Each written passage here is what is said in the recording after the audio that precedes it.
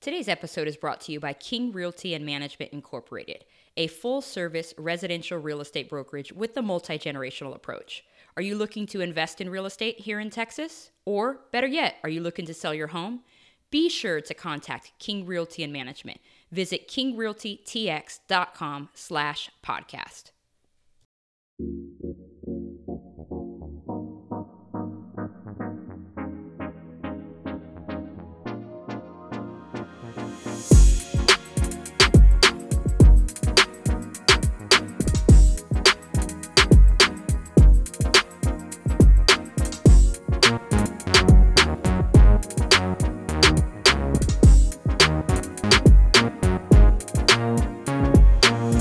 Millennial versus Machine, how I got someone else to pay off my student loan debt and how you can do the same thing. Let's jump right into today's conversation. Hey again, it's Courtney here with Millennial versus Machine. Thank you so much for tuning in to another episode of our podcast. Before we get started, make sure you visit me at millennialvsmachine.com. The link is also in the show notes. If you have any questions about what I talk about on this podcast or just want my professional or personal opinion on different deals or different things that you are looking to do in order to get somebody else to pay off your student loan debt, make sure you contact me there. There's a whole form. Messages go directly to me, and I'd love to be a resource to you guys. So today we're talking about OPM, and it's not OPP, but almost, I guess. OPM stands for other people's money. And especially in the investment world, this is a big thing. Now, I don't know about you guys, but I am really big on reading, making sure I educate myself. And especially in my college days, and actually more so after my college days, to be honest with you, I dove right into a lot of Robert Kiyosaki's books. He talks a lot about investing and leveraging yourself and all of that good stuff. Really knowledgeable and would be considered like an expert or a guru related to real estate investing. So I definitely encourage you to check out some of his works. He has a whole Rich Dad series, which is phenomenal. Super easy to read, easy to understand, and inspiring for sure if you're looking to get started with what I'm teaching as well. So he talks about the importance of financial intelligence and the fundamentals of good debt and OPM, other people's money. Now, why I'm bringing this up is because I know you're probably thinking, well, Courtney, you started to share a little bit about this opportunity to buy this house, okay? How the heck did you buy it, right? You're thinking, I'm in college or, I don't have a huge income. There's no way I could buy a property. That is an assumption. That is an assumption that I strongly recommend that people don't do or don't have. The fact of the matter is, if you are not a mortgage lender or, I guess if you don't have experience doing this, how do you know? How can you make that assumption, right? So that's why I wanted to dive into other people's money, OPM, before I finish the rest of the story about what I did with the opportunity that I had on that property, which I mentioned in the previous episode. So make sure you check that out if you haven't listened to it already. Then more of this will make sense, right? So he explains that good debt is any debt that puts money back in your pocket. Credit card debt, not really good debt because you use it, it doesn't really generate money for you, right? He says, good debt is also a type of OPM and also a type of other people's money. OPM is another strategy where you put other people's money to work to increase your overall return on investment. And I apologize, those are actually my words that I'm reading from the book, Millennial versus Machine, which is available on Amazon, so make sure you visit our website. So let me read that again. He, meaning Robert Kiyosaki, explains that good debt is any debt that puts money back in your pocket. Good debt is also a type of OPM. OPM is another strategy where you put other people's money to work to increase your overall return on investment. Now, the concept of OPM was actually first introduced in the 1700s in a book called The Wealth of Nations by Adam Smith. It is essentially what banks do every day with the money that you have sitting in there. They use your and my and other people's money to lend out at higher interest rates to earn more. At the end of the day, that is what student loan lenders are doing as well. So in the last episode, I talked about the profit that these student loan lenders and even the government is making on our backs, right? On all the people that have student loans, they're making money. And as a matter of fact, I'm actually going to pull up a couple of articles. Now, the data is all over the place. So when I did like some research to see, okay, how much is the government really making on student loans? The numbers are all over the place. So I tried to just look at the most reputable outlets, news outlets, and encourage you, obviously, go do your research, okay? So there's a USA Today article. It's linked in the show notes. It does talk about in 2013, the government profited $41.3 billion. That's with a B. $41.3 billion in the fiscal year of 2013 from student loans. There was another article that said that closer to like 2016, 2017, it was maybe $2 billion. Again, do your research. This podcast is not necessarily about that, but the fact of the matter is they're using other people's money to make a profit. Kind of like what I'm suggesting in my book, right? So I will link those articles in the show notes, but the other question that I had in researching this is, okay, obviously the question was, how much is the U.S. government profiting? Okay. Question number 2 I had was, well, where are they getting this money? So we know that there's private loans, and then we also know that there's federal loans. So based on my very limited reading, I'll be honest with you guys, I wasn't trying to get all up in that because it's kind of dense reading. But the federal loans, I mean, we know the Treasury and stuff prints money like whenever, according to different economic conditions. I'm not an expert on government printing money, but we know that the U.S. government is in massive debt. So I wouldn't be surprised if the money that they're lending to us as students is coming from the money that they borrowed from another country or whoever at a lower interest rate. I mean, that would make the most sense to me. Now, one thing, going back to one of those articles, one thing that it did say, which is interesting, they make more money off of graduate student loans versus undergraduate student loans. That is interesting. I didn't even think about that. I didn't know that because I didn't go to graduate school. You heard my story in the last episode. That wasn't going to happen. So they're using OPM to lend to students. Students are paying it back and they're turning a profit. That's leverage, guys. So let's talk about what I do, right? Because I started off with my first property, that opportunity that I described to you back in 2011 and then sold it in 2013. Well, that was a loan. It was a conventional loan through a traditional lender, right? I had the credit score and I wanted to leverage my credit score, and it only required a very small amount of money down. We'll get into the nuts and bolts in the next episode. But that's, I wanted to leverage myself. I wanted to use other people's money to generate a profit.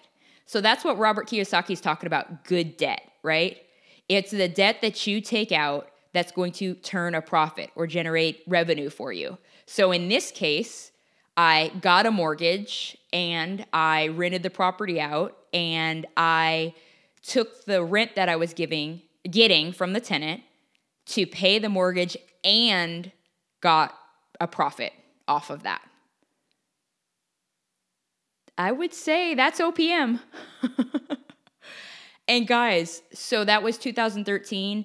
Consistently from 2013 to now, which is, again, we're towards the end of 2019, going into 2020, I've done it time and time again.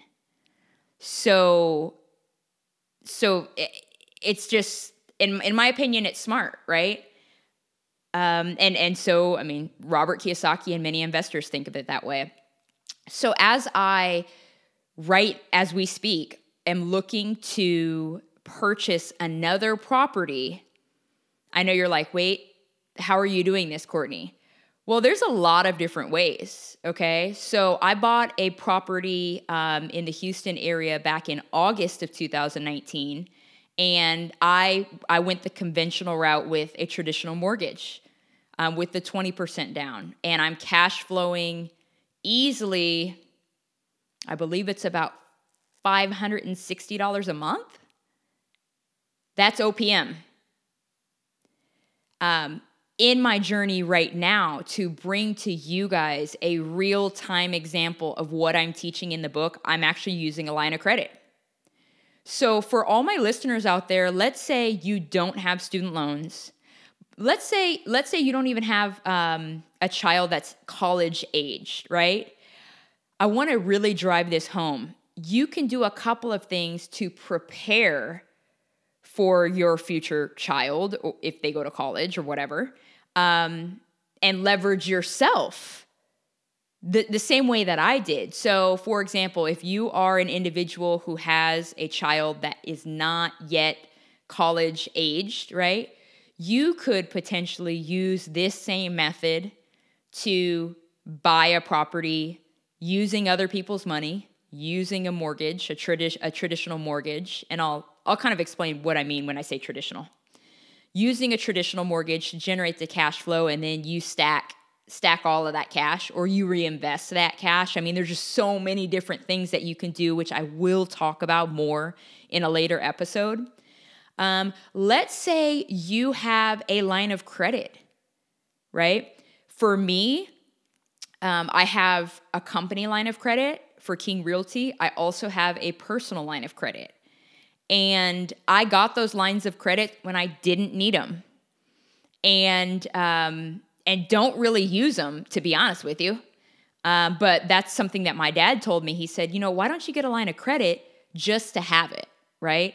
Again, it's an easy way to leverage yourself. So that line of credit is other people's money. And if I want to take that OPM and drop it on an investment opportunity, I can. And I just looked this up like 2 weeks ago. I've had these lines for a little while now. One of the lines of credit that I have, 5.25% interest, which is so low. The other one that I have is not quite that low. I think the other one is like maybe 13% interest.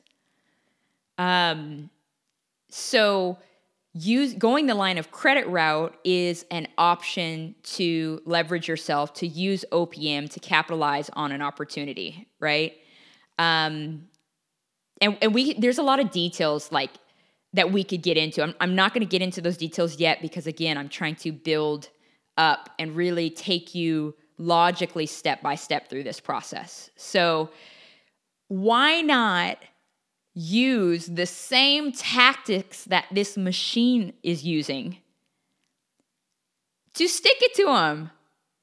You know what I mean? So this machine is using OPM to earn a profit. You can use OPM to pay the machine and turn a profit. How about that?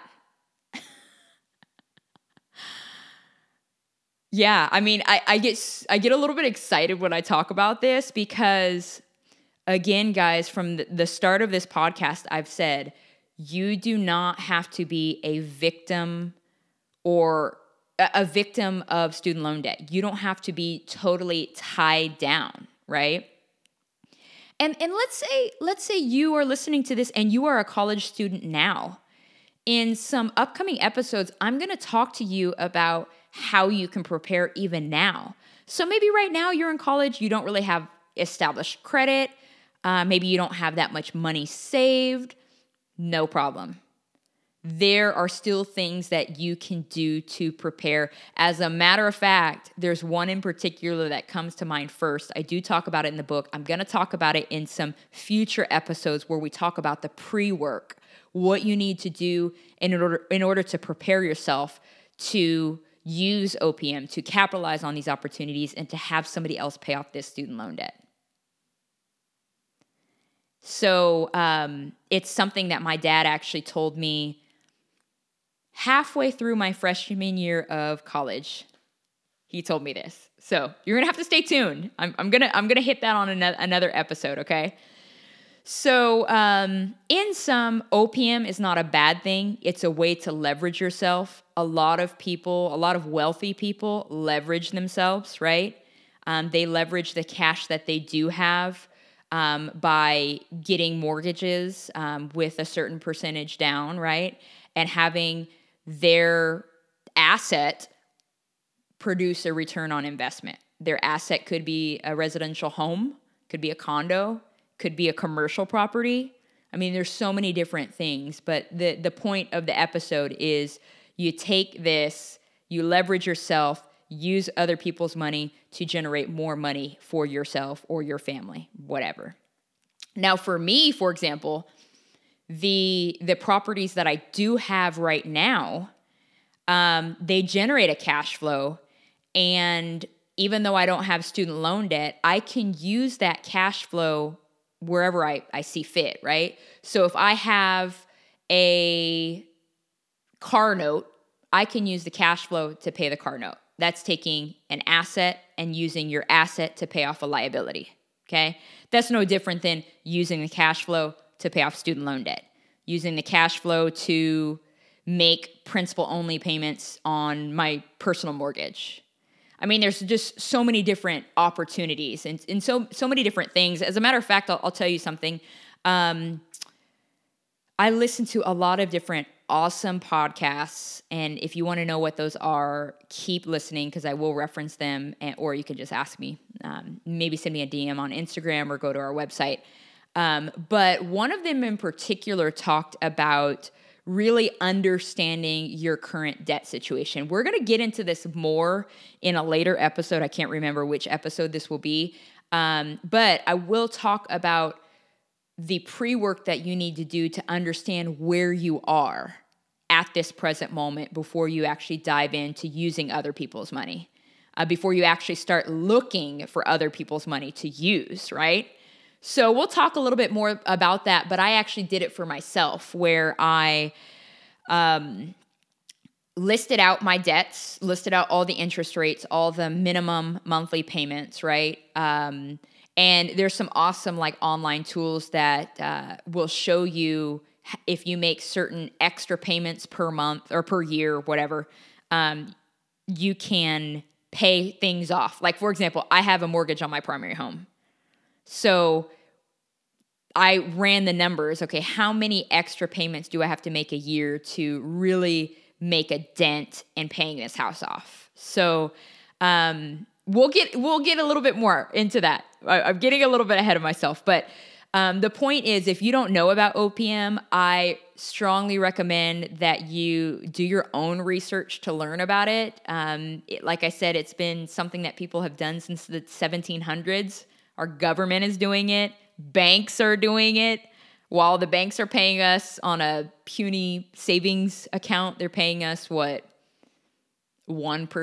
or something? I don't even know. They're lending it out for 8%, and that's their profit. That interest in the 7% interest, basically. So that's the concept. And so I wanted to make sure I dedicated a episode just for OPM so you guys can have a better understanding of what they're doing with the student loan process and how we can use the same thing to stick it to the man. I feel like a renegade. I'm just kidding. So I say, make sure you educate yourself. And if you need some book recommendations on that, I have a ton. Let me know. Amazon is a great resource for that too. And on the next episode, I'm going to have a special guest with me. I'm going to pick back up where I left off in episode 2, where we were talking about my opportunity, my first opportunity when I was like 21. And my special guest is going to talk all about the opportunity with me. And I'm super excited to share it with you. So I hope you guys have a great rest of the day. For more information, please visit millennialvsmachine.com. And there's more resources for you guys. Of course, you can buy the book at that website as well, Millennial versus Machine. So literally, as you read the book, you can listen to me, and it'll kind of give you a deeper level of what I talk about in the book. And it's live. It's audio. Who doesn't want to, hear that? So enjoy the rest of your day. I will talk to you guys next week.